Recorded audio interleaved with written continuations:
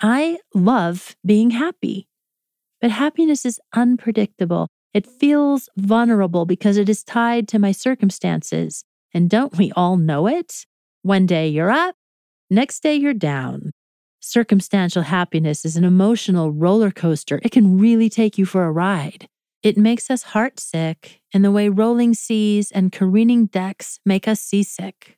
Joy is something else altogether. It feels firmer, richer, less vulnerable somehow.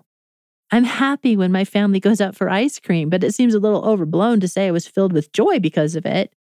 I was joyful at all 3 of my sons' weddings. I was filled with joy over the birth of our granddaughters.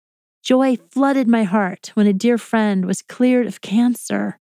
I don't think it was merely happiness. The joy felt rooted in the presence of God. His hand was so evident.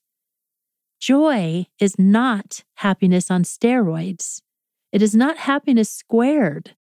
Every healthy human being has the capacity to feel happiness, but joy is something entirely different, made up of its own unique substance.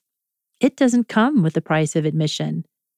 Joy is connected to God and reserved for those who are tapping into His reservoir, who are connected to His life. Joy is rooted in God and His kingdom, in the surety of His goodness, His love for us. It is immovable, unshakable. Joy is available at all times, day and night, because God and His kingdom are always available to us.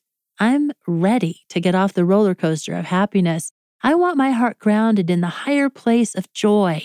I bet you do too.